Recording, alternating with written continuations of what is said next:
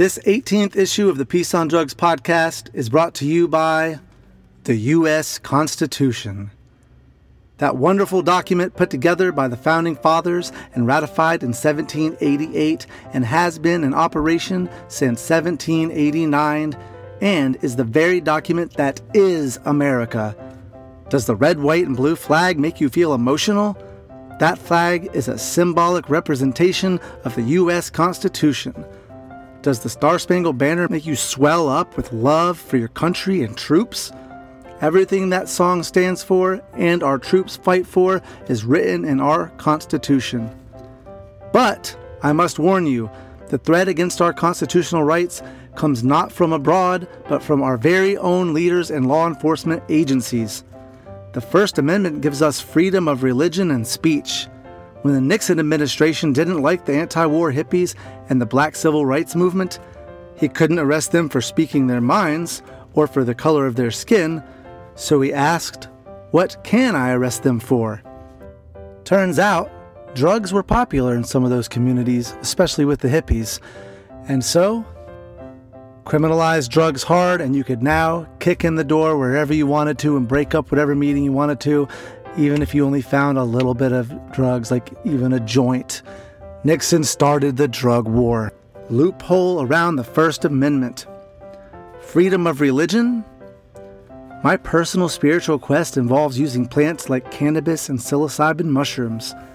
Can I practice my spiritual rituals without interference from the law? Nope. These laws have come to be called the drug exception to the Constitution. The Fourth Amendment prevents the government from searching you or your property without just cause. But when the Reagan administration declared drugs a threat to national security, the Supreme Court was happy to make drug exceptions to the Fourth Amendment. Drug-sniffing dogs are not in violation. Heat-detecting planes can fly over and scan your house in hopes of uncovering heat lamps used to grow cannabis. Random stops to check if you've been drinking called DUI checkpoints. New York City stop and frisk anyone suspicious, which usually the very color of your skin constituted suspicion. Also, you got a taillight out? That's enough to pull you over, and if your eyes are a little red, then well, you might have to stand on the side of the road while some cop goes through all your personal belongings. The Second Amendment guarantees us the right to bear arms. Just don't have them if you also have drugs on you, because now they become not so legal. The Founding Fathers would never have allowed a drug exception to their document, and we shouldn't stand for it either. I'm going to read an excerpt from This Is Your Mind on Plants by Michael Pollan. Why is it illegal to plant a seed, a gift from nature, when your only intention is to grow it for its physical beauty? Yet, at the same time, it is perfectly legal to purchase an AK-47 when your only intention is gopher control. True, the Founding Fathers had provided for a specific right to bear arms, but the only reason they'd had nothing to say about the right to plant seeds was because it never would have occurred to them that any state might care to abridge that right. After all, they were writing on hemp paper. Time and time again, the Supreme Court has upheld constitutional violations when they involve drugs and when state courts have decided a drug bust to be unconstitutional. The Supreme Court has overturned them and ruled that they were in fact constitutional. To quote the dude, "This aggression will not stand, man. Stand up, peaceniks. Speak out for our constitutional rights." All right, today's guest is a friend of mine, musician, artist, and all-around interesting dude. Check out his music on iTunes and Spotify, Singular Fashion. Thanks for listening to the Peace on Drugs. Let's jump into the deep end head first with Michael Pinckney. America's public enemy number one in the United States is drug abuse. Drugs are menacing our society. What are your thoughts on the drug problem? I had a great time doing drugs. So tonight, from our family to yours, from our home to yours, thank you for joining us. This is the Peace on Drugs. So what's up, man? What's going on?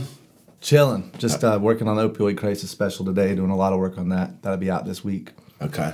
Yeah, so we're going to talk about, we were just talking about the opioid crisis with the Purdue Pharma and how these pain pills affect people's health. Because there's other aspects. What you were talking about is something that isn't talked about a lot. It's talked about overdose and death and addiction. But what about the medical problems that you have being on these medications constantly? Right. Like strokes. I mean, when I was addicted to Vicodin, I got my blood tested, and the doctor said it was the third highest he'd ever seen in his life for cholesterol. And I was like, oh, so I just need to diet and whatever? He's like, no, you have a condition. You got to take this medicine. So I started taking fenofibrate. I quit taking it. Now I exercise regularly, and my levels are fine. But I think the one thing he didn't know was I was addicted to Vicodin. That was something he could, calculate into his reasons, because all that Tylenol I was taking that was in Vicodin messes up your liver. So my liver probably wasn't processing the cholesterol, because it gets a lot of that stuff out. But right. So, and you were saying that your mom had a stroke. Was that it? Well, I mean, growing up, she was on quite a bit of medications. Yeah. For depression and bipolar, and then probably heart, and then probably blood pressure. So there was like this cocktail that she was taking for a while that it would change over the years. If something wasn't working, they'd add more or take something back. And then there was just a point where she was having seizures. She was having, multiple minor strokes until she had a big one. It's awful. Yeah. Yeah, that's one thing I didn't realize with the cholesterol thing, was that I was prone to having a stroke with those kind of levels. I was at 1,200 or something. Right. And that can be permanently damaging.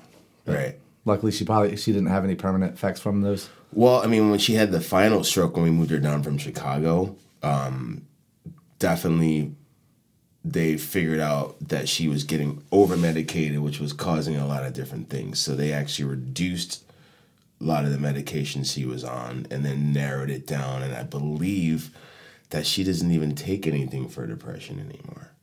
That's really good.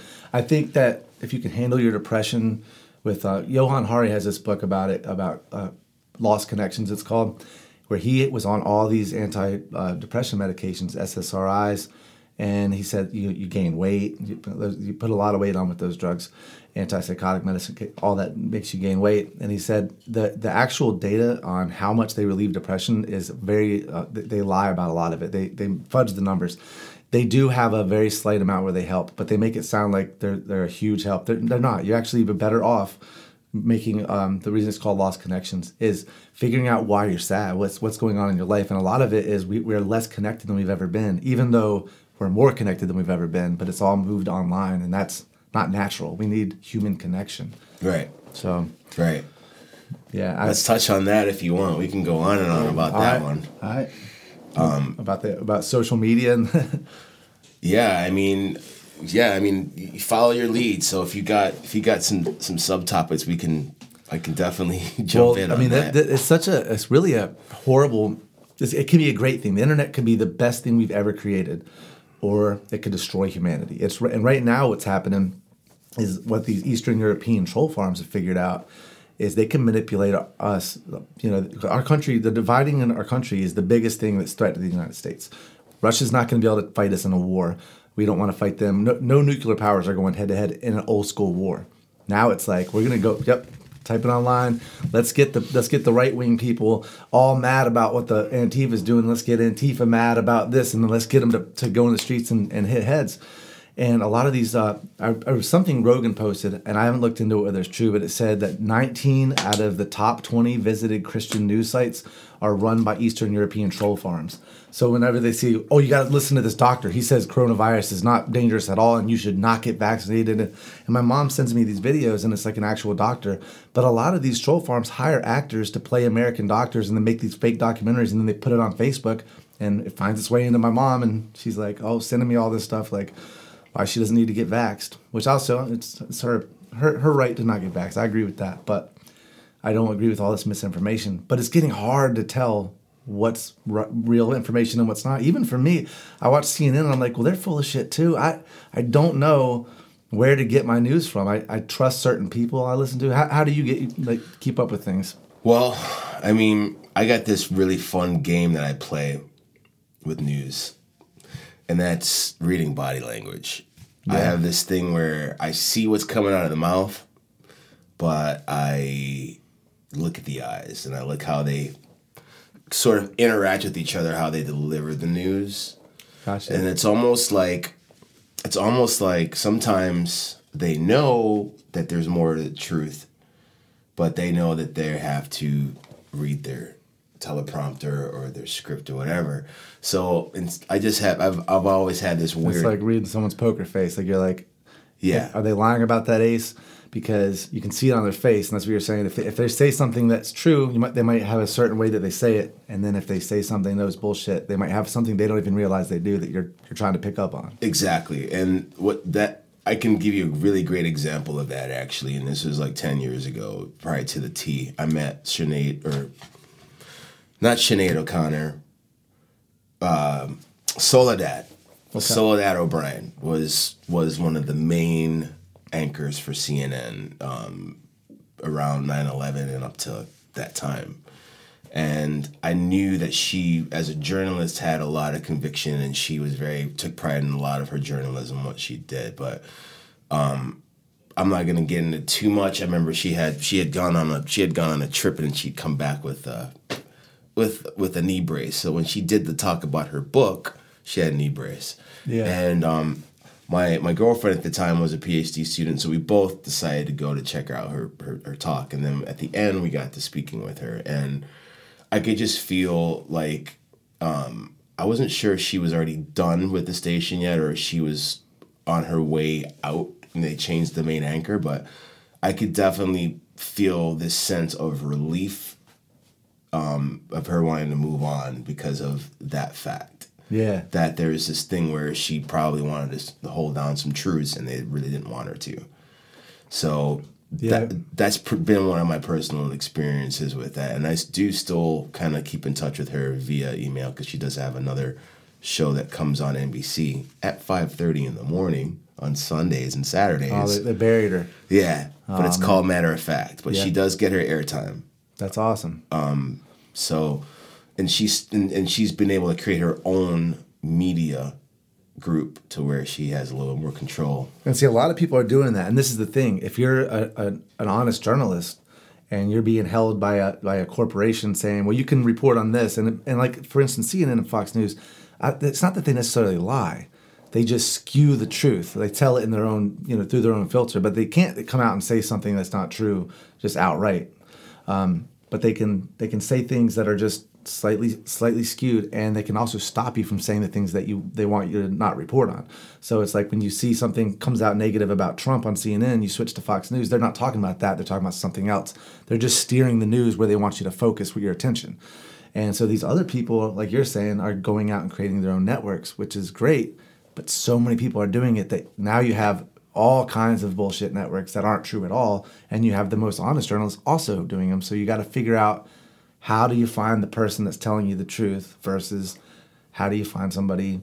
I mean, it's hard. Or touching on an area where news isn't really touching as well, like hitting middle America. I mean, I've watched the segments and I've seen a little bit more pointed reports going on, more detail than usually that would just get brushed over in mainstream. Yeah. You know what I mean? And also it's how they report on things like that. So the defund the police movement, right? This was a very politically charged statement when people are coming out, defund the police. So a lot of the left extremists were chanting it very loudly, and then Fox News is saying, they want to defund the police. How is anybody going to protect their streets? Well, the phrase shouldn't have been defund the police. It should have been defund the drug war. Because what you have is, what is the drug war? How did it start? Why did it start? It started with Nixon wanting to control two groups of people, anti-war hippies and the civil rights movement. And it's been come out. His own cabinet member came out and said, we did it because you can't arrest people for being black. So you arrest them for things that you can. And then as soon as they started the drug war, they were able to kick in the doors in these communities, round people up, make them look like they're drug addicts and make them look bad. And that's what the new Jim Crow's about. That's what we did. So the defund the police made it sound like that you want no crime and order. No, you're still going to have most of the police federal budgets come to fund the drug war.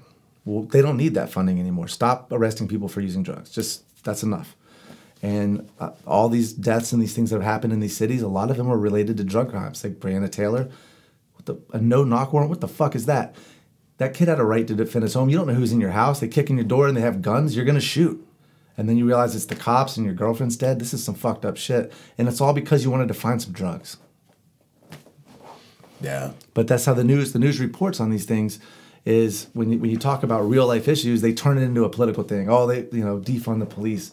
So everybody just like now you have these big blue light flags. We have one next door to our house. This whole new movement of hooray the police, and it's like I don't think we should be. Well, what's your take on that? It's an interesting one. I mean, look, growing up in New York, in Chicago, there was a certain thing of, all right, good cop and bad cop, from a literal sense and from a metaphorical sense. Because I had friends who were cops, and in both cities. You know what I mean? So with that being said, I feel like you take that uniform off and you're at a bar, you're a person. Yeah. You know what I mean? Yeah. I feel like they have a position, but I feel like some people misuse their position. Because they're people. There's good people and bad people. Right. So. Right. We go back to the whole Serpico theory, but to jump over, I mean, growing up in New York in the mid 80s to going into the late 80s, there was definitely a purposeful epidemic bestowed upon the communities, which was the crack epidemic. Yeah. I mean, literally, cops were driving by neighborhoods in certain blocks and just throwing empty crack vials out the windows, so they'd be on the sidewalks and they'd be in your little tree liners and shit like that, because you walk it on the ground, a kid sees it, it's curious, oh, it has these bright colors, it's this little plastic little thing, like, oh, I'm gonna pick it up and look at it, what's that? And it was just this propaganda of like crack kills, but yeah, and then we also have a precinct that got shut down because there was corruption going on.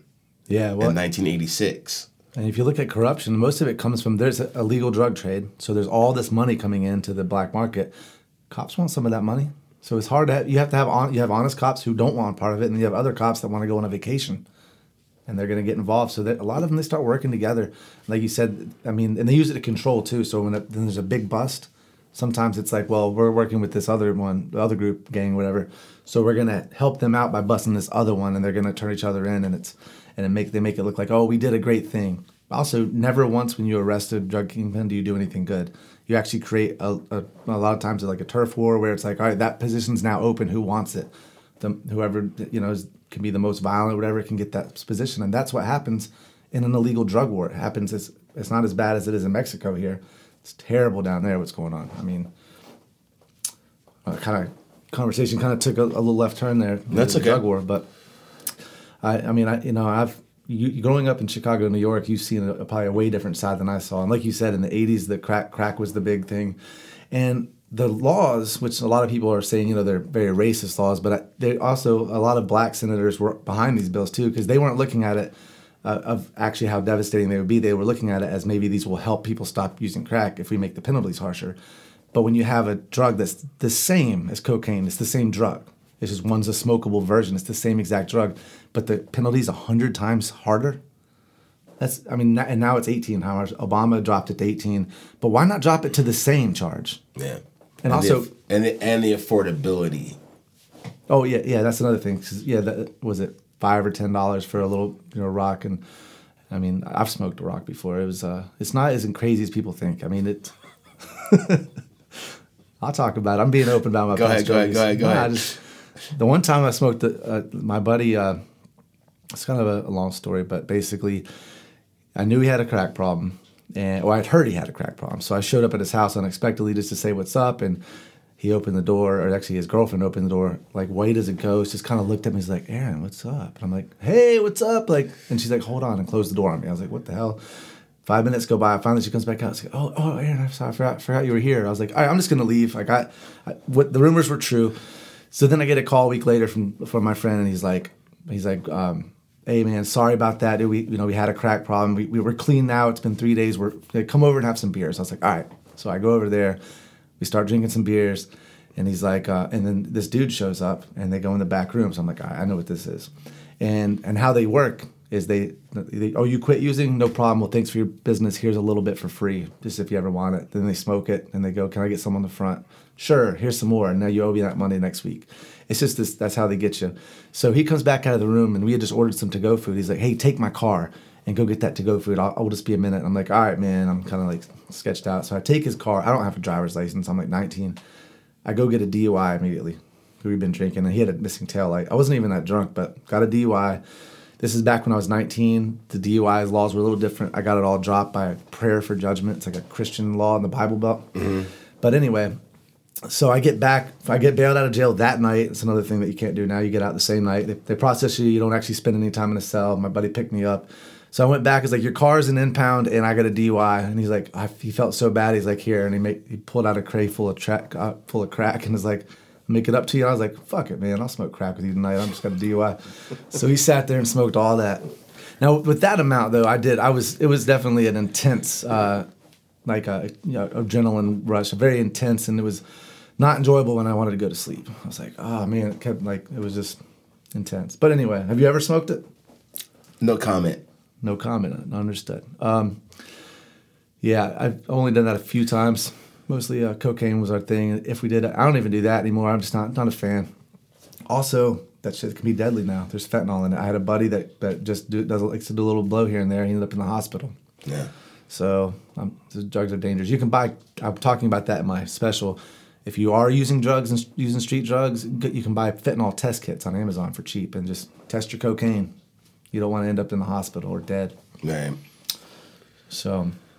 Yeah, I mean. Let's see. Chicago. Now, there was like the shift in probably around 89, 90 where there was a rival gang that ran the suburbs, that were in the suburbs already. And then there ended up being closings of projects in Chicago to where people were getting displaced. And they did this huge, huge move of people that were from a rival gang into the suburbs, into the same general area. So then you had... So you brought them all into the same Yeah. space. So basically what you've got, and without naming any specific names, you've got a specific predominantly Latino gang already out there in the suburbs and in the city. And then you move one other gang that knows nothing of the suburbs into the suburbs, into one of the richest neighborhoods in Chicago suburbs and western suburbs. A town over from another rival gang.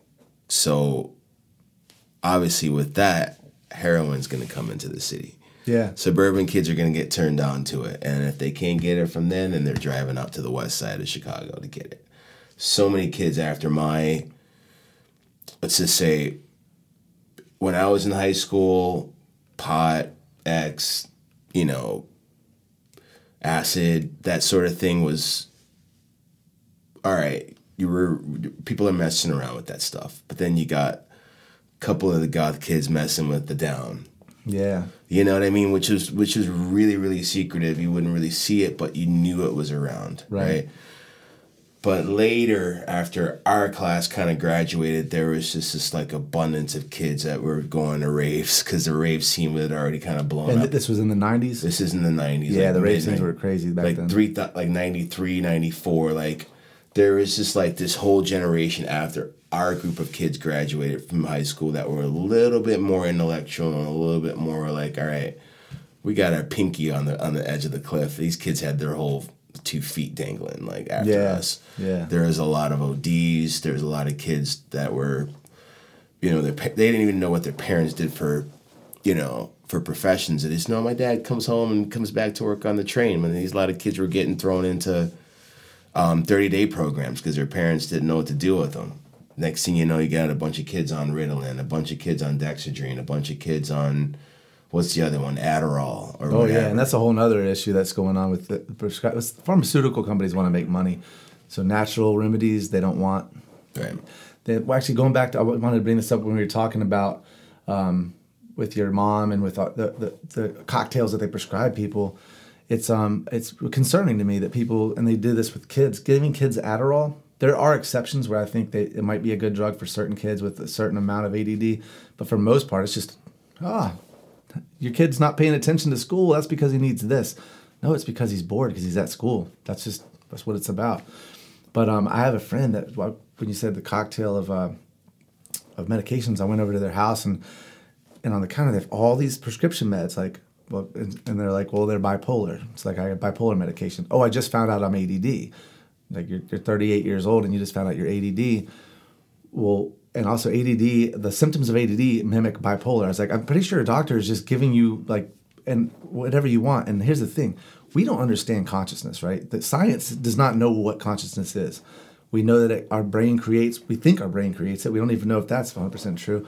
But we have all these neurotransmitters that are floating around doing their thing. And that's what creates this consciousness. So then we just give all these different pills that just make them do different things and just like, oh, we'll try a little of this, try a little of that. We're going to balance you out. They're just messing around with your scrambling your brain. Right. It's dangerous. So to keep you in the fold of needing something. Yeah, they're making money on you. And you have to always understand that. Not to say that there aren't some of these drugs that help. Again, my nephew's on Adderall. And he's autistic though, and he had this problem where he couldn't focus. He would scream in loud places, and he was just really erratic. Adderall helped him, but that's not a normal situation. My next door neighbor growing up was on Ritalin. He was a normal kid, but he would get too excited, and his mom would be like, "Now, Jeffrey, you're gonna take your medicine if you keep acting up. I don't want." He would get scared. I don't want to take that. I don't want to take that. Yeah. He hated it, and then he'd start acting up again. That's it. You're taking it. She'd make him take it, and then he would change. He'd be like, I don't really feel like hanging out anymore. I'm like, all right, man. Sad. That's messed up. It's like, I can't handle my kid. He's a brat. Take this. Give him a drum set. Yeah. Well, electric kit with headphones. Yeah. Or something to get out the. That's actually, a great idea. And also, I think something parents don't think about enough when they give their kids drum sets is get an electric kit. You don't want your kid learning to have drums. I mean, some parents are just cool with it, and that's awesome. You should be cool with it, but it's a lot of racket. Like in a Guitar Center, when you go shopping there, someone's on the drum kit. I asked one of the people working there, I was like, do you not get tired of hearing these songs and guitar all day? Like, nah, you get used to it. They're like, it's the drums that gets you. Yeah, it's the drums that get you. Exactly. So, I mean, this is a good segue into music because so what projects you working on right now? Oh, right now, we got Vagabond Blasphemy out there. And basically, with Singular Fashion, I'm working on a new EP right now. Very cool. Something short and sweet. And that's, how many songs you thinking? Probably 6. 6 songs? I think it's just 6. And I'm just going to leave it at that. Solid EP. Yeah. I always end up doing EPs and end up doing full lengths. I just feel like I'm just going to do something that's like just more of a segue into the new direction. That's cool. Yeah. So can people listen to your stuff right now, or is it? Yeah, we've got 2 albums out. Which first one is The Gray Area, and then I put another single out in between that called Ode to Moondog, which Ode to Moondog is on the second release, which is Vagabond Blasphemy. Very cool. Vagabond Blasphemy. How'd you come up with that name? That's interesting. I mean, well, I was in a hip hop group in Chicago for a very short while with these cats, and I actually was playing guitar with them when they would do live or go live, and the project was called the Vagabond Convention. Gotcha. So I kind of I always liked that surname because it was just like this weird group of guys that were just dope, and they brought me into the fold because I was more of a rock guy. Yeah. And it was like, we're all vagabonds. So it was like, all right, cool, Vagabond Convention. Well, how I came up with that name, I don't know. I guess probably it's based on the fact that there's a chronology that I have that whether there's a record label, whether there's major, minor, independent stuff going on or has gone on in my life, it doesn't really matter. There's a story here. There's a travel that's gone on. There's a journey that's happened that has allowed me to be a part of many different places and almost kind of like a nomad in a sense. Whereas being in Florida, I've spent I've spent pretty good time evenly on both coasts. Yeah. Where at on the other coast? Miami. Yeah, Miami, Fort Lauderdale area. And I felt like when I came down from Chicago, it was weird. I really didn't feel like I had to like adjust too much. Let's just put it that way. Really? You mean from the other coast? Just from Chicago to Miami. I felt I got you. As a major city in the country, it just felt like I belonged because I have both, American roots and also Caribbean, South American roots. So it was just like, it made the most sense for me at the time to cruise down there. And I did plenty of research. I love the music scene there, whether it was, electronic Caribbean stuff, international stuff, anything that was coming out of any of the South American countries. It definitely intrigued me. And I felt like I could carve a little piece when I got there, and I found the tribe, Yeah. Whereas, in very much blunt honesty, out of love, I'm just gonna say this because I have been here for 8 years. I've come here with history, and my brother has as well. So we've come here to decide to like kind of drop the anchor. My brother just left to go to Colorado, but I've stayed here now 8 years. And do you like it here? I you know what? I do. Yeah. I do like it here, but I've met, creatively, I've met some resistance that's have caused some reclusion in a sense. Well, the music scene here is almost non-existent. I mean, I don't knock it. I don't really. There's some okay acts that I've seen but honestly, if they want to make it, they need to get out of here. Right. I mean, right. I don't know. Fort Myers is just it's a cover scene. That's another thing. It's all cover bands. That's what I do. It's how I make my money, and I hate doing that. But what I hate about that is I feel like then when I'm off work, I don't feel like playing. I don't feel like writing because I've been playing guitar for 4 hours, but I'm playing other people's stuff. And I pepper in my own songs, and nobody claps or cares. They're drunk. They want to hear stuff they know. That's just how the crowd is. And that's to no fault of the artist. Like, I want to clarify that. There's a lot of guys here that I respect because that's what they do. I choose to have the dichotomy of working in another field, which is a culinary and hospitality industry and production industry, because I don't want to burn out. Yeah. You know what I mean? And that's just my choice. So like I totally respect everybody making their dollar. But on the other hand, what I will be blunt about and be merciless about is the fact that these venues here play the game. Yeah. They're the culprit. Now, will you walk into any of these venues and make sure that out of 100%, how much of that 100% are actually paying their royalty dues? Well, they do. All the places I played, they do pay. Was it BMI or whatever they have to pay? It's BMI. But I wonder. Here's the thing, because I don't play all the stuff that most people are playing. I play some of it if it's requested. Right. But I play Bright Eyes and Blind Melon. I guarantee those artists aren't getting a penny from what they're paying. Right. I don't know how the BMI does it, but how do they figure out what songs I'm covering? I think from what I know, I guess what they do is they break it down in each venue, whether it's a restaurant, a live music venue, or whatever. Even if a restaurant's playing music on a playlist, they have to pay into dues. Yeah, I just wonder if they base it on what's being played on the radio. They just assume that's what we're playing and that they're getting that money. It's I think there's a certain percentage that's compartmentalized for venues that they have to pay dues, and those dues get divvied out amongst, if you're registered with whichever composer society, be it BMI, CSAC, or ASCAP. Gotcha. But I'm just saying, like, some of the artists I play that are obscure are not seeing any of that money because they don't. Nobody comes out to check my playlist to see what artists they want to send money to, which they couldn't find it. Like, that wouldn't be feasible for them to go to every single person and find every single list. It's not possible. Right. But I don't know. I don't have to pay the thing, so I'll let them worry about that. But it is a weird. It's almost like, because I listen to a lot of comedians and they talk about how if you steal somebody else's joke, that's like the worst thing you could ever do. Like, you're a hack, even if it's close. And I'm like, I'm basically a hack for a profession. Like I'm. It's different with music because artists cover people. They always have. The Beatles started as a cover band, so it's not the same. But I kind of feel that way. It's like I gave up what I wanted to do so that I could play other people's music to make money on it, and that kind of sucks. And I'm actually almost wishing I would have stayed, and like, because I've served and bartended too. I was like, I wish I would have stayed that route. But for a while there, it was just so much easier to be like, I'll just play music and it'll be great. Now I'm trying to do this podcast. I'm trying to veer my way out of doing covers. I met a booking guy who's like, I do booking. Do you have a card? I was like, I don't have a card. He's like, well, what's your number? I was like, I'm not looking for gigs right now. He's like, you're not? And I was like, I'm actually trying to get out of this business. He was shocked. He's like, nobody wants out of this. This is a great business. I was like, I want out. Like, just. Well, like I said, I mean, I don't knock anybody for how they make their money. But on the other hand, like, surrounding this area, there's so much other shit going on. You go to Tampa, you go to Sarasota. Yeah.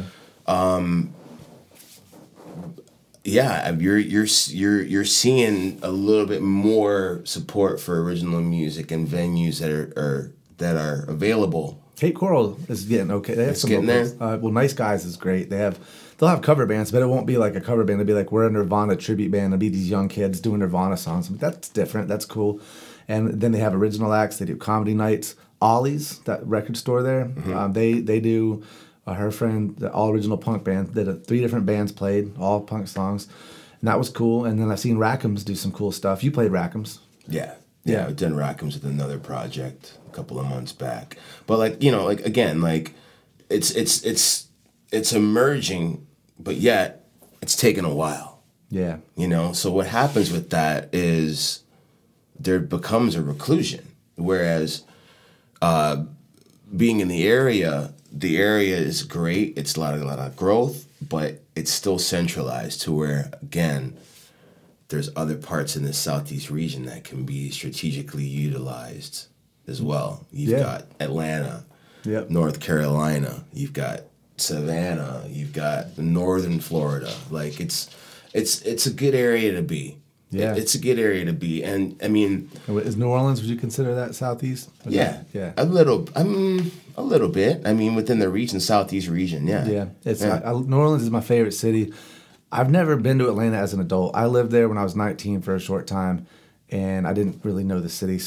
And I lived so close to there. My grandparents lived there, but we were always in the suburbs. So that's a city that I've really wanted to go back and visit, because I know a lot of musicians that I like say it's the best city in the Southeast. John Mayer picked that out of all the cities he went. Jack White picked Nashville. And I tell you, Nashville is a pretty cool city, but everybody said it's not all country. But when I went, it was all country. Everybody's like, it's all different kinds of music. Don't let them tell you. It's all different kinds of style of music played as country. Like, it might be covering Metallica, but they got a banjo and they're, it's still a cool city though. I'm not knocking Nashville at all. And some good country there too. Good country you don't hear on the radio anymore. Sorry, country fans, but your music's awful on the radio. Right, that pandering, my boots and my, spread solo cup crap. Can't stand it. You know what I just watched the other night, or just 2 nights ago, and I thought it was incredible because it's just a great reminder of kind of what we're talking about and being the outsiders. And that's what I was trying to cumulatively say earlier. Like, I feel like an outsider sometimes, but I can bring some things to the table, but I'm gonna hold my trunk close until people are ready. You know what I mean? So that's just kind of where that goes. But last night, I knowing that we were gonna do this podcast, I found out that the Velvet Underground podcast or documentary was just released on Apple TV. Oh, hell yeah! And it's incredible. And there was a quote in there, this kid that was hanging out around those guys when he was 15, when they were like a little older than him, and he said they were very generous people. I mean, they dressed in black and they were gloomy, but they were really proactive about what was going on at the times, even before they even touched LA, which was the flower power movement going on, right? But what he did say was, he was like, just because of the mood that they set with the music, he was attracted to that because someone else bought the record, didn't like it. He traded a record for it back at the time. And he's like, I like this. And he's like, you know what? The first thing he said was, I think these people will understand me. You're talking about Lou Reed? No, not yet. But I'm talking about this person that was speaking of the Velvet Underground. Oh, I got you. Like, I can't remember his name specifically. I'd have to go back and watch it again. But he basically stated, like, just because of the mood and the tonalities that they were using that were kind of a contradiction of what was hip at the time. I almost think they were the first punks. I mean, yeah. And Lou Reed, I mean, I read his autobiography, or no, it wasn't an autobiography, but his biography, and he said, where they said Metal Machine Music. Is that what it's called? That album he had. Was that a latter solo record that he did? It was a solo record, but it was all just noise. The whole album was just distortion and feedback, and that's all it was. Nothing. And he actually released it on the label. Of course, they hated him for it, and it was never reviewed as anything good. But they said that was the most punk rock thing. This is before punk rock. Like that's punk. I mean, that's what punk rock is. It's like, I'm not going to follow your rules. Your label's trying to tell me to do it this way. Well, then here's what you're going to get. Like in Velvet Underground, they were breaking rules back then. They were. I know that Andy Warhol wanted Nico really bad to try to make it a more of a pop thing, and he did not. Lou Reed did not want Nico in that band. That's why they were called Velvet Underground and Nico, because he's like, she's not in the band, she's separate. Yeah, on a couple of the albums, but I mean, I think that what I liked about seeing that documentary again and bringing it to the table now is that tools. I think there's a certain thing that happens where certain people may have had access to, better equipment or better studios or whatever, or what have you. I think those guys really decided to deconstruct certain things, but then also amplify their shows with the incorporation of Andy Warhol, with the incorporation of different mediums, with the incorporation of tricking out visuals. And I'm going to tell you, some of the visuals that they were doing back then without the tools that we have now leave skid marks in some of the shit that's going on right now. Visually, in my personal opinion. I agree. And also, back then, it was like real. Everything that they did had actually be real. Like, it wasn't, everything's digital now. But like with all the effects you hear on the Beatles records, they were doing those. They had to make those effects happen. Now it's just click, click, bup, bup, which is way easier. But I mean, there's something authentic that we're missing from that time. Do you ever feel like you were born in the wrong decade? Like, yeah, I mean, I was born in 75, so I wish I was born maybe 10 years earlier. Yeah, 10 or 15. I would say 20. Yeah, maybe even 20 years earlier. To be coming up, or to be like 17 or 18, right around 67. Yeah. I would have loved to be there, but I felt there was just enough of a resemblance of that, or I should say residue of that, for lack of a better term, in the household. So it's definitely implanted. You know what I mean?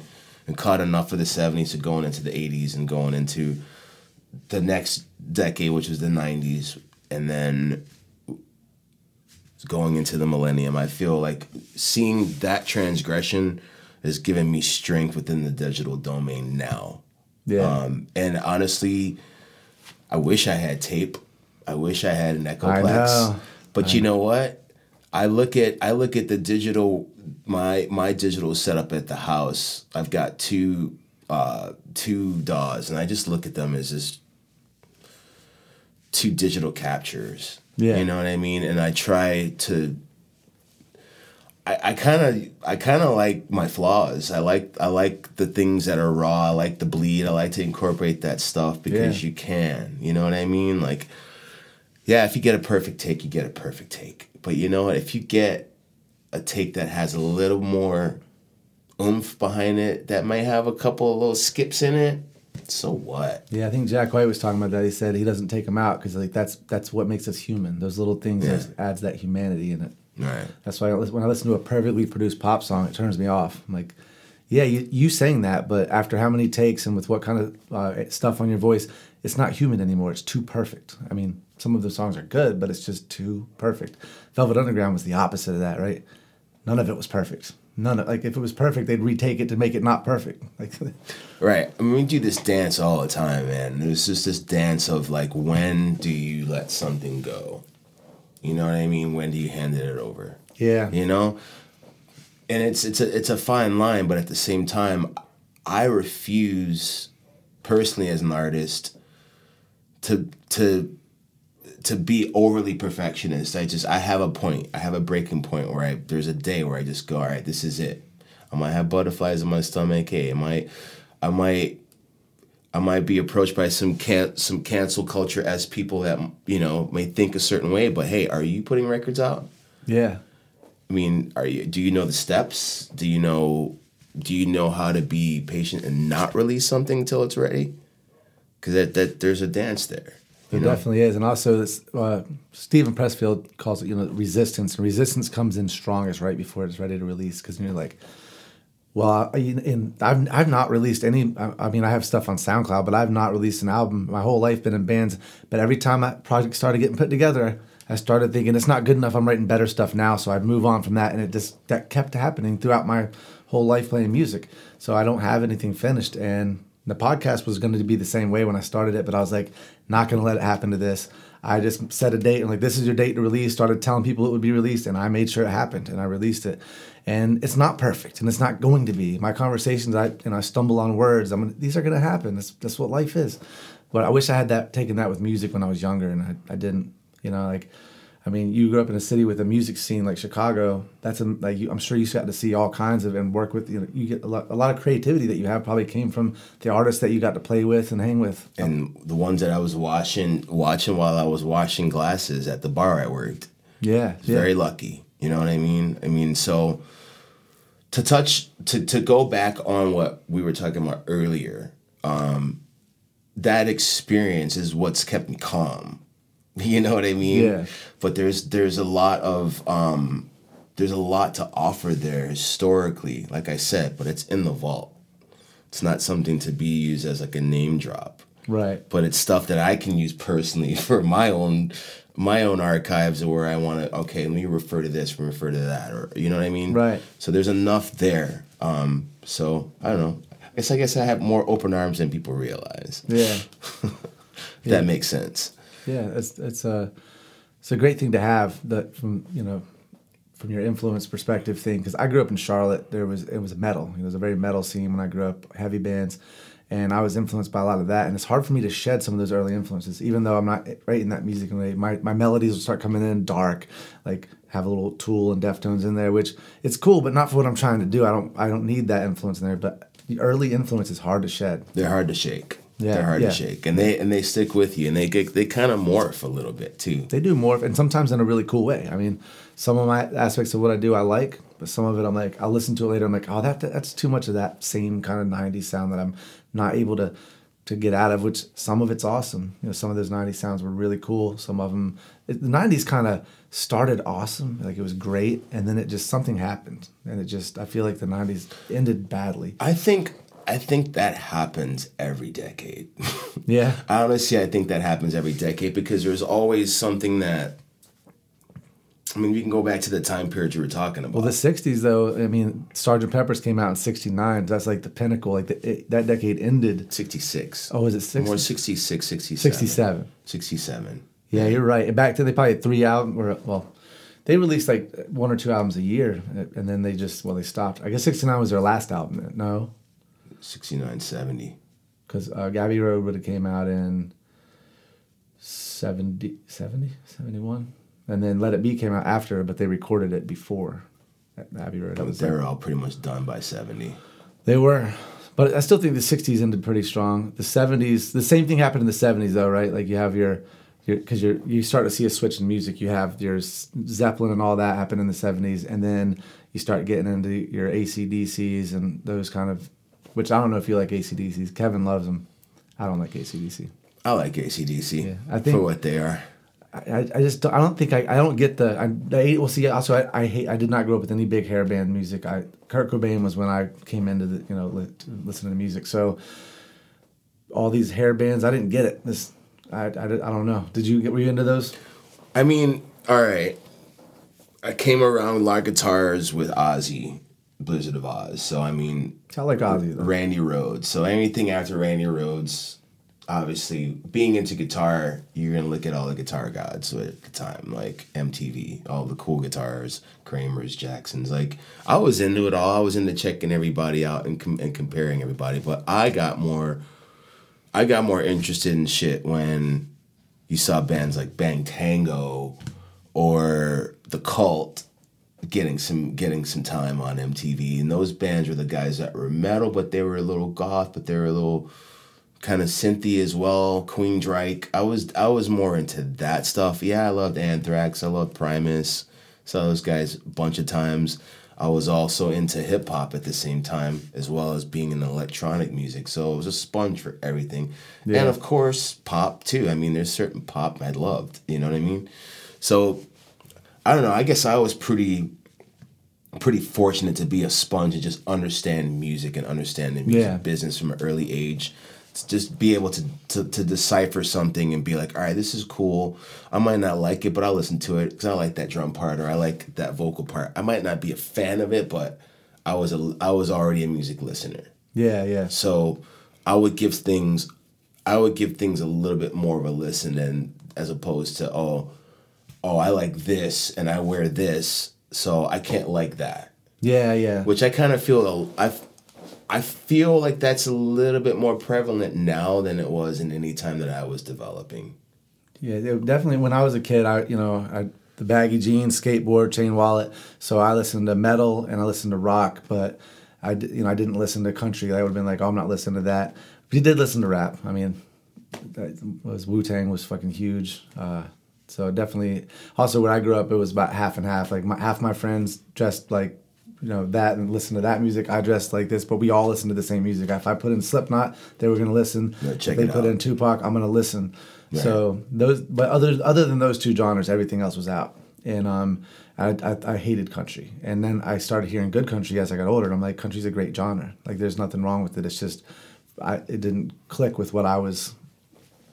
What I thought it was. We try to create images of ourselves and who we're supposed to be, and then we let that direct. It's kind of ridiculous, but as children, that's what we did, at least. Yeah. But you ever written a country song? I actually had one song that is on Vagabond Blasphemy that a country artist wanted to redo. Really? But I lost touch with them, and they're local here, and they're from a pretty prevalent country family from Tennessee. Oh yeah. Yeah. But I mean, some of the acoustic stuff I do has kind of like that southwestern kind of roadhouse kind of feel. That's cool. Yeah, just like little touches of it. I mean, kind of trippy southwestern kind of vibe. Yeah, that's a cool sound. I like that too. And really, that's what rock came from, right? It was blues with pop, and then a little bit of that country western, just a little bit of it. And that's kind of where you get rock and roll from. And the testimonials and the storytelling. Oh yeah. And then of course it evolved, and then when you listen to like a Lead Belly, and then you listen to Pantera, it's hard to be like, that's the same, came from the same thing. It did, but it's just a long evolution. Pantera is actually a bad example because you can hear it a little more in them. I'm trying to think of like Tool. I mean, their new sound is it's not blues at all. It's math metal, but it came from that though. I mean, it all goes back. Black Sabbath was definitely blues, but yes, and they're a band that would be a link in the chain from blues, Black Sabbath, Tool, and that's but it evolves, it changes. I wonder where music's going to go now, because I feel like rock and roll it's getting a little stale, and I don't know if it's going to be an emergence of something new, some new sound. Maybe what you're doing comes out something like different. But the thing is, there's not a lot in the radio. The radio is stale. Maybe the radio's going out. People are streaming now. Maybe FM just kind of goes away. It's an interesting question, or an interesting curiosity, I should say, because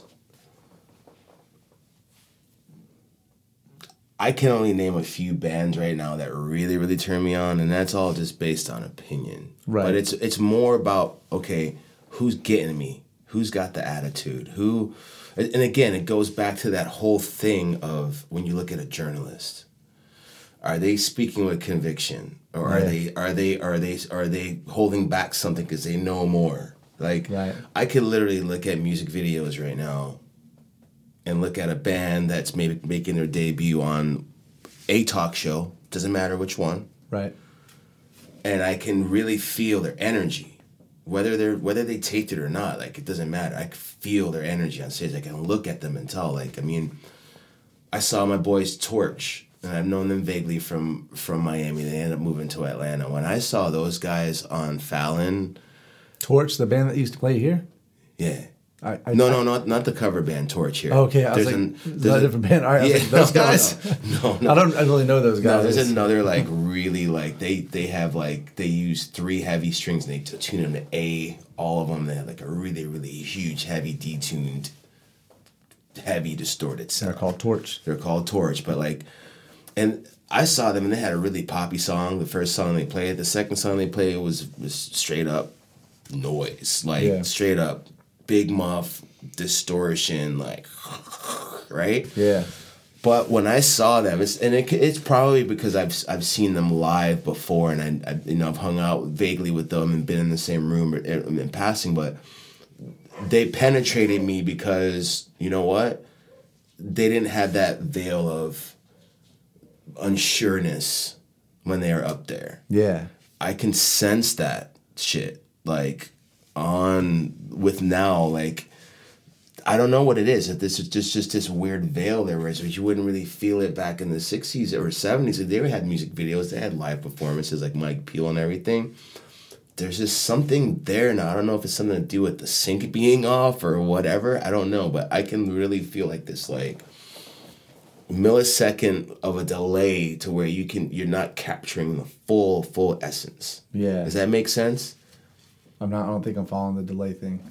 I don't know what it is. There's like a veil there where you can really feel if people have been on stage before, if they haven't been on stage or whatever. Yeah, well, like Kurt Cobain, when you watched him go on SNL, it was his first time on SNL. He'd played so many shows. You could see he was just he was himself. He didn't feel any.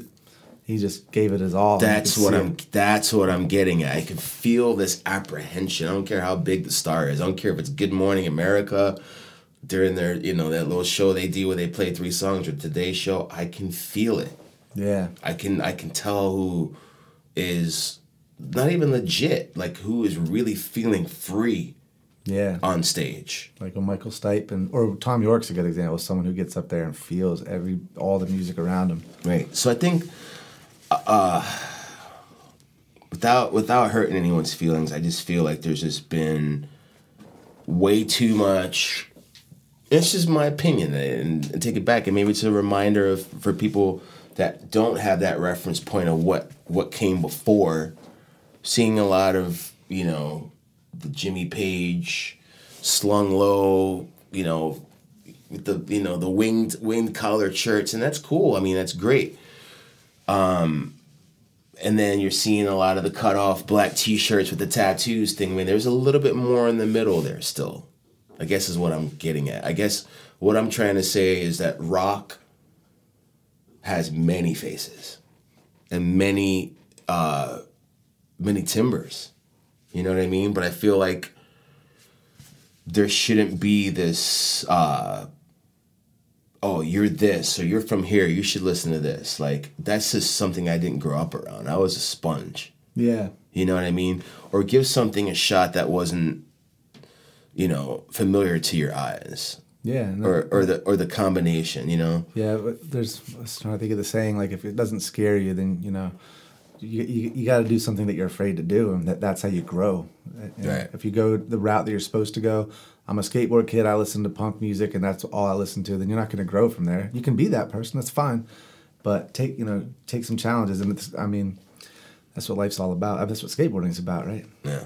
Drop into the half pipe. You might break your arm, but you might learn something. You might learn something. Never do that move again, or what have you. Yeah. Last time I dropped it on a half pipe, I was 22, and I learned don't drop. You're done skateboarding. Your day's over. Because when you drop in, did you ever used to skateboard? I wasn't a big skateboarder. No. I was more of a street racquetball guy. Oh yeah, handball, paddleball, that sort of thing, which is still, cool. Playing on cement courts. So that was a big thing up there? That was a big thing in New York, yeah. Paddleball and handball. Gotcha. Yeah, I just remember so when you drop it in the half pipe, the idea was you got to lean into it. Like you want to be right with your board, so you lean in. So I overleaned when I was like, I remember how to do this. It had been like 3 years since I skateboarded. Right. I just overleaned and just smacked onto the ground. I was like, all right, I'm done. I got up all like, because you got that velocity and the control of your weight on that board, and then right. Yeah. It was never really my thing. Yeah, it was big where I grew up. I didn't do it for too long. I broke my finger. I broke my pinky, and still today when I play guitar, that pinky doesn't quite work right. Like it's just that's one little thing. But I'm lucky that's all I've ever broke. I mean, I had friends lose all their front teeth because their skateboard came back and hit them in the mouth. It's a dangerous sport. It's fun. So what else, man? I don't know. We can talk about whatever, or we can wrap it up and go have a beer. What I got? Let's do a little more. Do a little bit more? Yeah. Yeah. I mean, throw some questions. I mean, I don't really know your format, so I'm just kind of just going. I'm kind of learning too, because my format's, the war on drugs, but not every podcast is going to be directly about that, because sometimes I'm just going to have a conversation about music. Sure. But drugs were a big part of my musical growth, because I had this. I think the 90s, a lot of people had this idea, and Kurt Cobain hated this too, because he's like, the media was telling everybody about his heroin problems. So he would have people at his shows, kids would come up, like it's happened in Europe, where they were freebasing heroin, and like, Kurt, hit it, like they're passing a joint. And Kurt was like, this is, like, I don't want to influence people to do these drugs. He was like, I hate my heroin addiction. It's going to kill me. And but I think I also grew up with that. Drugs are cool. You have to be sad and do drugs to write good music, which is not true at all. The idea is the happier you are, the better your songs are going to be. You don't need to be in a dark place to write good music. No. But that's the 90s mentality. That's what we kind of had. So I remember I was in a band once with this guy, Rusty, and me and the guitar player were smoking a joint or something. And he was like, hey, guys, I have an idea. Like, what if we did this whole project with no drugs? Like, let's just...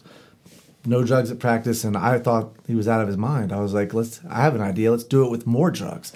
That was my mentality. And the thing is, he was right. That's why that band didn't work, because we were like, it's all about getting fucked up. No, it should be about making music. Mm-hmm. The people that get messed up on drugs is after they get the success. If they would have been burnt out before they were successful, they wouldn't have got successful.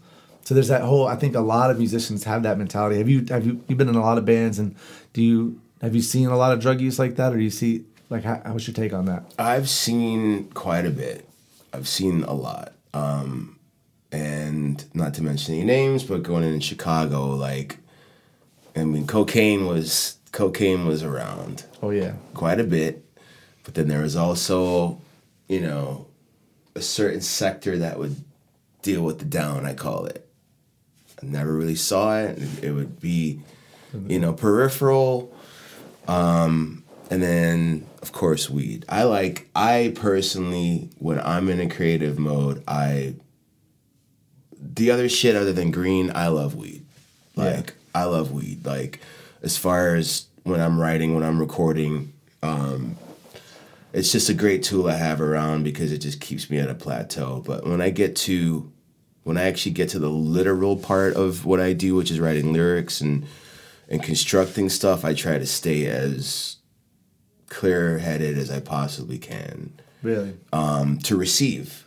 I feel you on that. I use weed, though. I call it microdosing weed. Just 1 or 2 hits when I'm writing lyrics. Mm-hmm. But definitely when I'm coming up with music. I mean, pot to me has been the best creative force, and that's something I think you shouldn't be afraid to use that.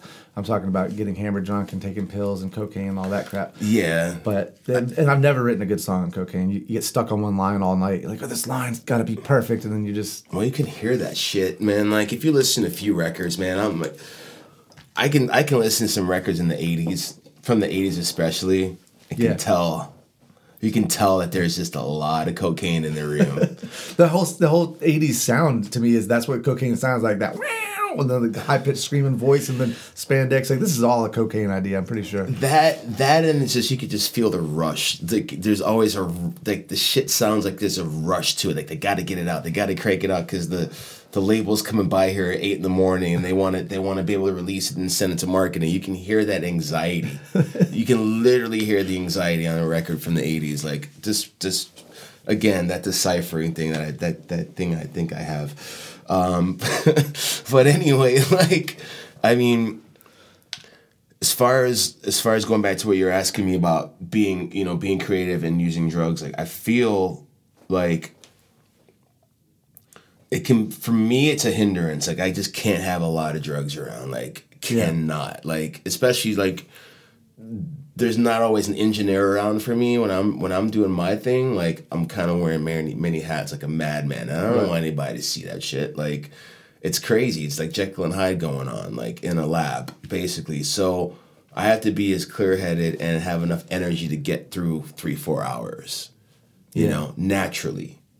Yeah, yeah. You know? No, and that's the best way to do it. If you use cocaine to get your energy, then you have to pay it. You have to pay that back. You know, like on the tail end, you're going to lose half your day the next day. So it's better to just not do that. Right. But pot works really well because they say it's like it creates a plasticity in our brain. So we may think of something that we wouldn't have thought of without it. Like, because it's like our thoughts are a little more free flowing, and we also have a little bit more, the courage to do something we might not have done if we're a little bit high. Because some people will hold back to like, that's a stupid idea. They don't even consider it. But if you're high, you'll be like, well, let me try it. Don't just put it, and then you find something amazing. Yeah. So I think being high sometimes, how many people, have, so many artists, they say, oh, I smoke pot before I write. It's a common tool. And I think it's one of the best that we have available. Right. Lyrically, though, when I'm in a pinch and I'm not feeling it, what churns my butter is yerba mate. What's that? It's an herb that you find in South America. It's big in Argentina, Paraguay, Uruguay, and it's loose ground up herb, and you pour hot water into it and you strain it and you drink it in like a cup that has like a strainer. But it's what's the drug in it? It's a natural stimulant. It's called mate. It's a stimulant, but it's not caffeine that's in it. It's probably like a natural form of caffeine. Gotcha. Yeah. I'll have to look into that. Yeah, but yerba mate is like, it just helps open up the brain, especially for writing. I think caffeine's a wonderful stimulant for writing. Morning cup of... How many writers wouldn't be writing what they're writing without coffee? It changed. Actually, Michael Pollan's book, he talks about how the Age of Enlightenment may have came simply because that's when coffee was introduced, because water wasn't drinkable without having something like... So basically what they would do is they would give their kids, and everybody would drink alcohol because alcohol killed bacteria. So if you drink water, you might get dysentery, but you could drink alcohol. So everybody was boozed up constantly. And then all of a sudden coffee comes, and because you boil it to make it, it killed the bacteria.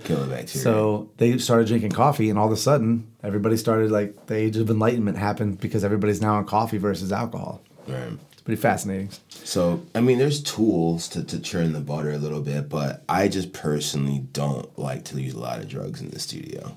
Gotcha. Do you meditate?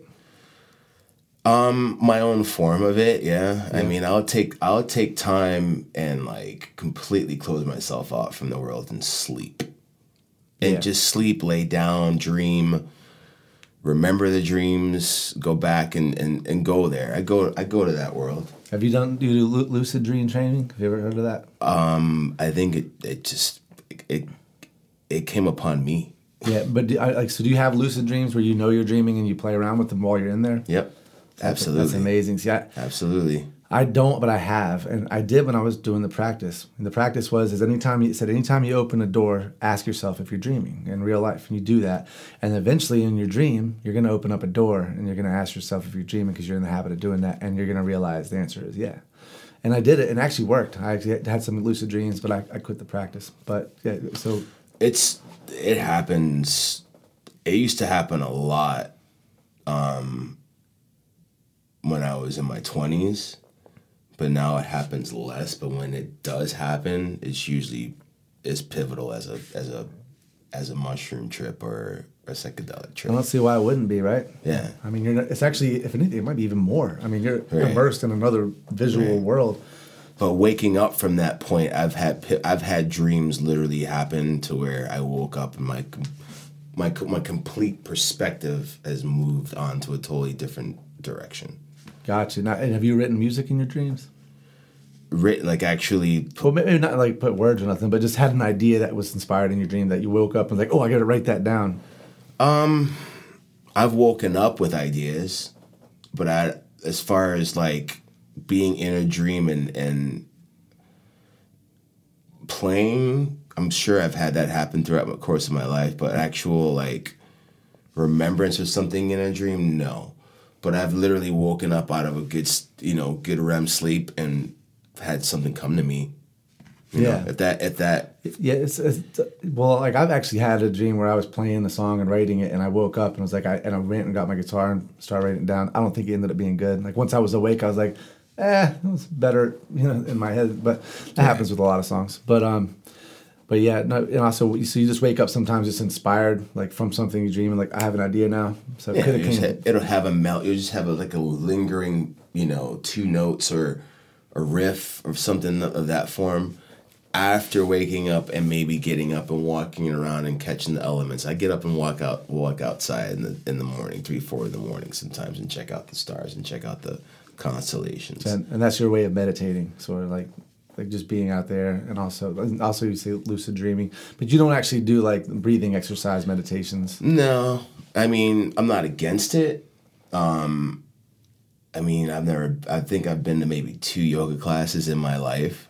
Yeah, I've never been to a yoga class. I do it on the internet, though. I'll follow the person. Sure. But the thing is I feel like an hour would be too long. Every time I'll do like a 20-minute one. I'm like, I'm good. Yeah.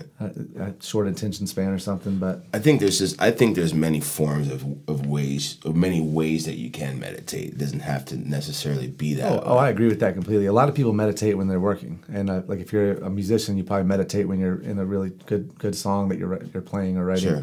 You get into those because as long as all your attention is focused in the present moment, that's what meditation is. Mm-hmm. And if you're really in a moment with a song, you're meditating. Right. Driving for me, like, my last 2 cars have had no stereo in there, so I'm used to driving with no music. Yeah. So silence also helps. I agree with that. Sometimes I turn off my music, especially after a gig. I'm like, I just want quiet. Right. Drive home. Right. Take in all the sounds. Just be in the moment. Right. That's exactly. And that's the. And I was just gonna say, like, if you're wanting to write music and you're not in it, or you don't have drugs to use or don't want to use drugs, getting into that meditative moment sometimes.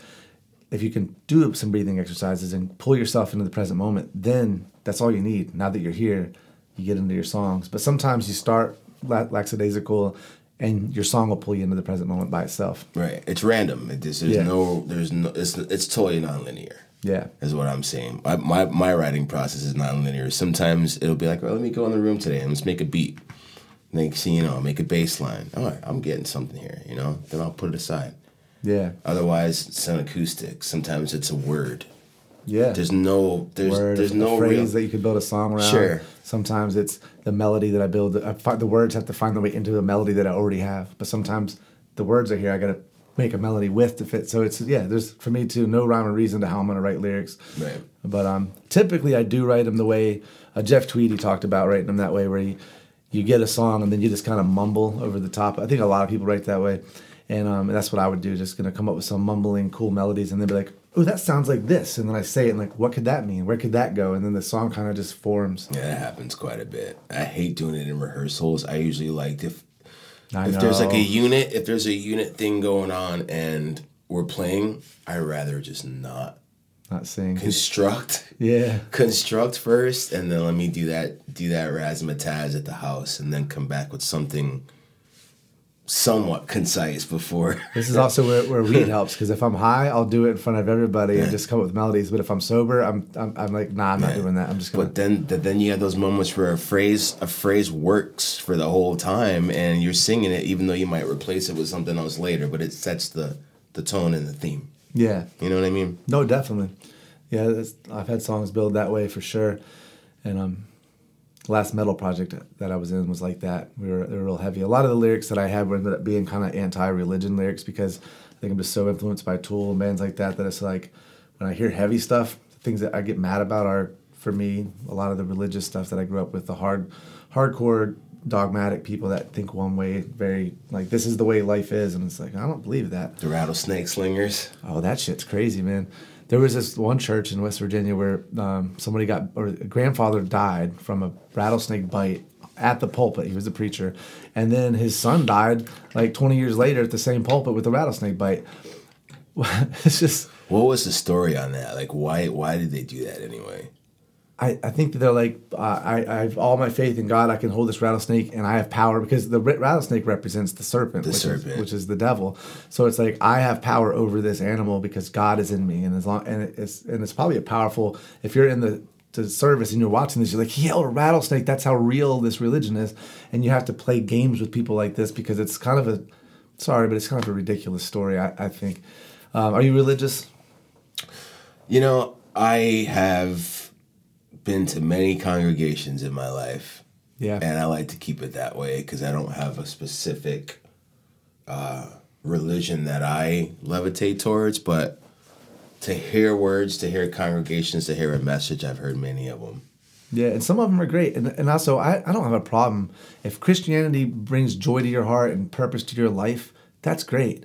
What I have a problem with is when you take that religion and you say, well, it is no matter what I believe true, so therefore you try to get legislation passed based on your religion. You want to take women's rights away, these things, and forever gay people couldn't get married, and a lot of Christians quoted the Bible for that. We don't live in a theocracy. Your Bible should have nothing to do with the laws that are passed. That I have a problem with. But as far as you personally going to church, whatever makes you happy. We're all in this. Faith is faith, and randomness is randomness. I mean, there's obviously something. There's a creator. There has to be. This doesn't just show up. I think that way too. Honestly, for a while there, I was completely atheist. I was like, this is all. But then what was that? That's a dog. Okay. Yeah, Reggie. He sits by the door while we do these things. But yeah, I thought there's no way this is just a random accident. I read Until the End of Time by Brian Greene, and he explained the Big Bang, how the particles went and coalesced and became suns and then re-exploded, and how we're basically all just random particles that happened to come to this. I'm like, it was a very depressing book, but I don't believe it. You can't tell me. I believe what you're saying mathematically. That's how we got here, but there's something behind that. Is it a simulation? I think when we die, it's going to be like oh my God, that was crazy. Like we're going to have this moment where we're in another, I don't know what it is. It's like when you're born, I don't know if you remember, what was your first memory you had as a child? The earliest one I can recall is picturing a ball. I like kicking balls around, so I picture a soccer ball in a field somewhere, or maybe not a soccer ball, but there was a ball, there was grass. That was the earliest memory. I was probably like 2 or 3. All right. I remember having a bottle in my mouth. Really? And my brother's, all right, your mom's going to be home soon at like barely 1. Really? But like at that moment, it was like, that's what I'm trying to go at. Like, what do you do when you die? You don't know what you see. I remember being like a little kid, not being able to talk, going, I'm here. What the hell? And I remember that. Like, I have a photographic memory of that. That's crazy. That's pretty awesome, man. Because that is a weird feeling. I would imagine. Like, say, I don't have the memory, but the idea of not knowing what life is, but being in it, and then kind of starting to figure out that this is where I am. That's got to be a bizarre feeling. Yeah. So, but I mean, I don't know, man. Like, who has the answers? I will say this though: it's scary not having answers, and that's why people like in my family that are Christian, if they don't have Christianity, then what is this? And they go crazy. They're like, I can't. So they have to have.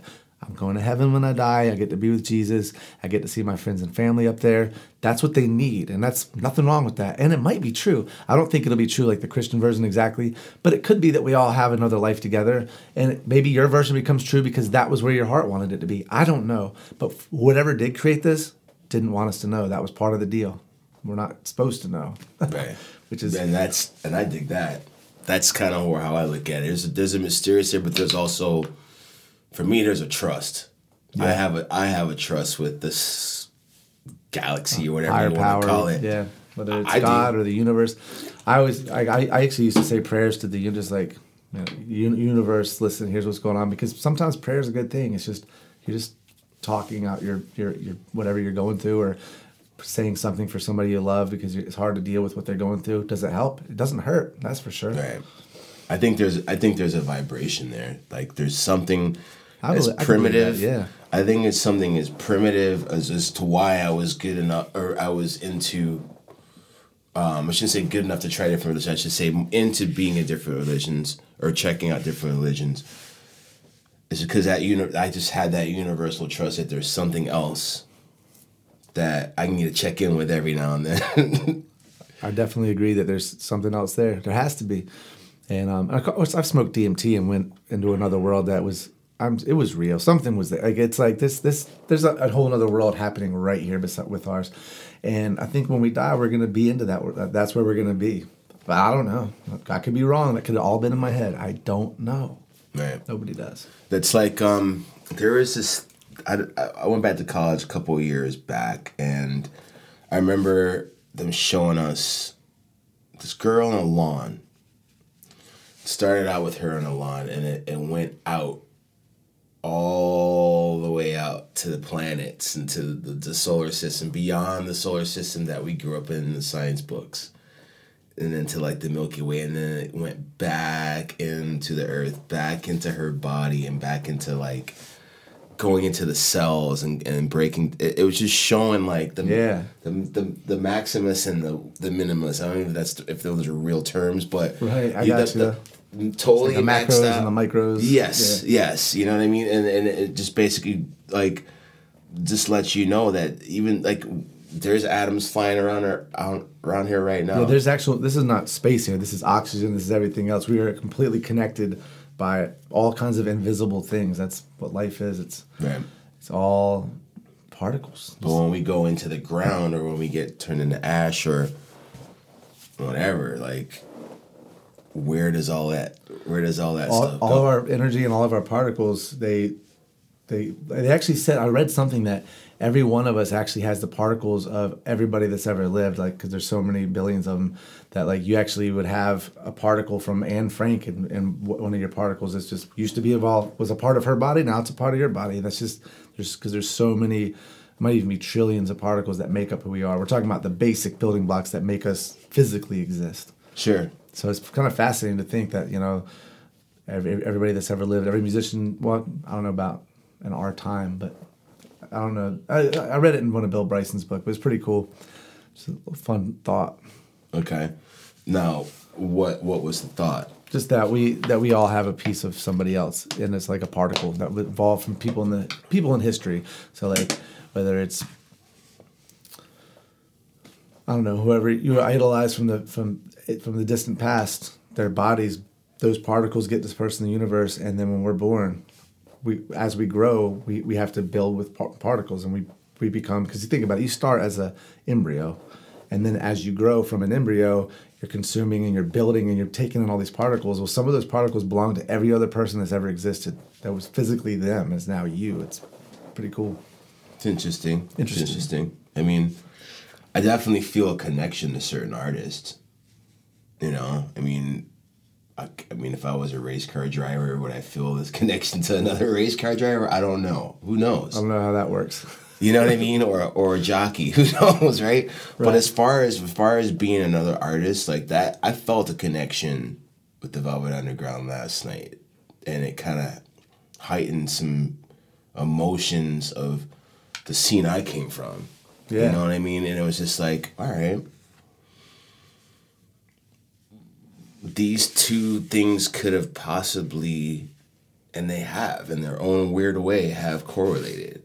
Like, as far as what I've done musically, what my friends have done musically, there's been crossings of paths with that Lower East Side vibe. You know? That's the New York, you're talking about? The Velvet Underground. Yeah. There's been some crossing of paths of people that have been associated with that whole scene in my life. I'm not going to go into too much detail because I don't want to be a name dropper, but that's the thing. I hold it true.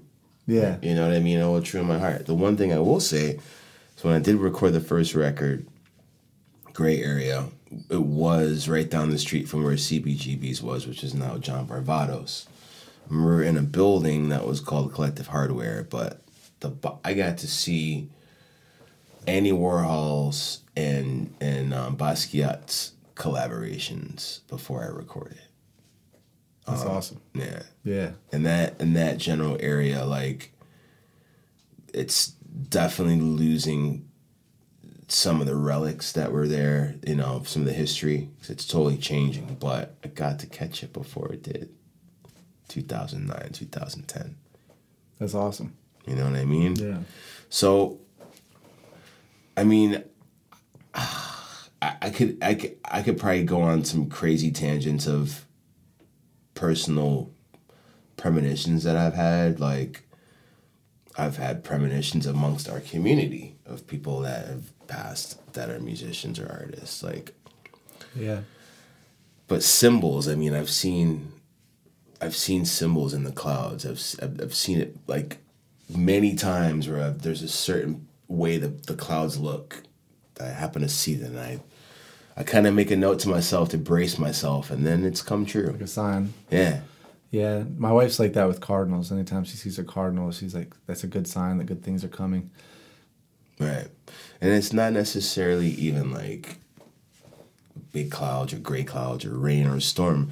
There's just certain little patches, little small like cotton balls that I will see that it will kind of give me a signal to kind of be on the lookout because there might be someone. And it's happened before. And I guess what I'm trying to say is like you were touching on the connections. I felt like there is a communal connection with artists. I felt that, yeah. Because the way that we receive information, I think that we received information a little bit differently than people that have not taken on their possibility of being creative. Because I think everyone has the potential of being creative. I do too. Everybody has the potential, but the people that are the most successful at art are able to tap into that. Like you said, it's because every artist says the same thing, and I say it too. When I'm writing and I get into a groove of writing a story or whatever I'm writing, it's not coming from you, it's coming through you. We're vessels. Exactly. I truly believe we're vessels. And I think that there is a connection and there's influence, there's inspiration for a reason. You know? And if it's coming through us from something else, then all of us artists are connected by whatever that thing is that's feeding through us. Sure. So we all have that in common. It's almost like we're all bonded by that eternally. I mean, right. And I agree. I mean, whether you've got the biggest record deal possible and a scandal attached to it, or you have a dichotomy because you're just putting your shit out and you're living a double life because you got to go to work. I think within that whole bandwidth, I think we all encounter a lot of the same things. I agree. I think a lot of the big artists, they start with it opened up to that signal, but then once they get certain big, they sell out. They get cut off from that, but a lot of them don't write their own songs anymore. So the people that are writing it, who are still connected to that, are giving them the songs. I don't know, I'm probably getting over analytical on this, but there's definitely people that I say take advantage of that. And it's a weird thing with artists and profit because there's so much money for recording artists that are successful, and then there's so many great artists who there's no money for because of all the money that's like was it Kevin talking about Mariah Carey, her record deal came in to their deal, that was kind of one of the reasons they got shut out was the cost that they owed for Mariah Carey, something like that. But these big artists suck up a lot of the wealth, and a lot of artists, they don't. It's weird. Bill Maher did a bit about this, and he was talking about how he's like, if you're not famous, it's because you suck. And it was trying to be funny, but he's like, people that have music's hard, the good ones are on the radio, and it was just kind of really insulting to hear him go on this rant about how people are complaining about musicians not being able to make it because of the saturated market or something like that. But he's like, they haven't made it because they're not any good. I'm like, you don't understand the music business. You're not in it, and it's not what it is. You know how hard it is to be an up and coming act that doesn't have an in with somebody. I mean, you have to have the money to tour the world and constantly tour as much as you can to get your name known that way, the old fashioned way. It's impossible to make, like, really, not to say impossible, but it's hard to get across that hurdle. And I feel bad for so many musicians, especially after COVID. I mean, how many musicians got screwed after that were about to go on tour? Yeah.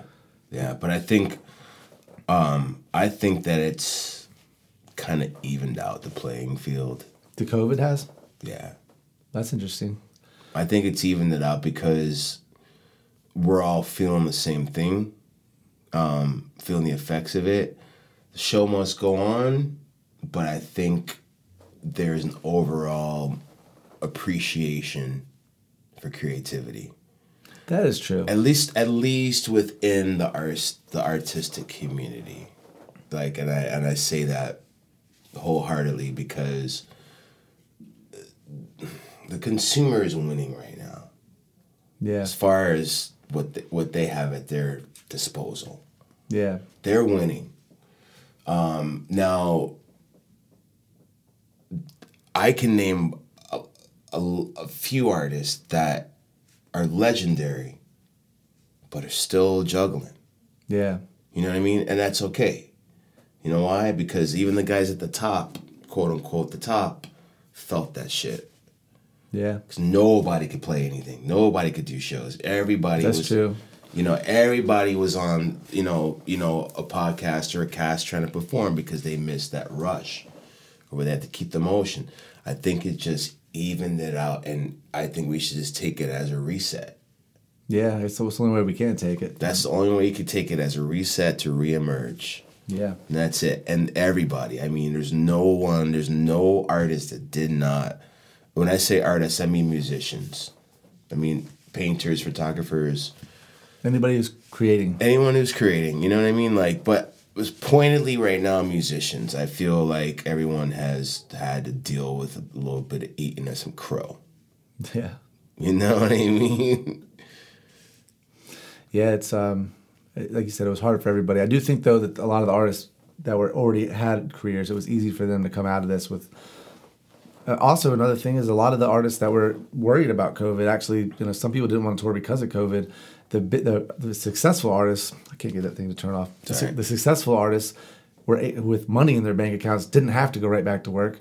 People like us, we were like, oh, as soon as we can work, we're going back, regardless of if I'm going to get sick, which I didn't. I'm fine. I'm not, but I'm just saying it was like a thing where you saw the people with money stayed home, and then the rest of us went back and started, hitting the grind. Right. But, well, you want to go grab a beer? Yeah, let's grab a beer. All right, well, it's great having you on the podcast, Michael, and hopefully I'll get you back in here again sometime. All right. All right.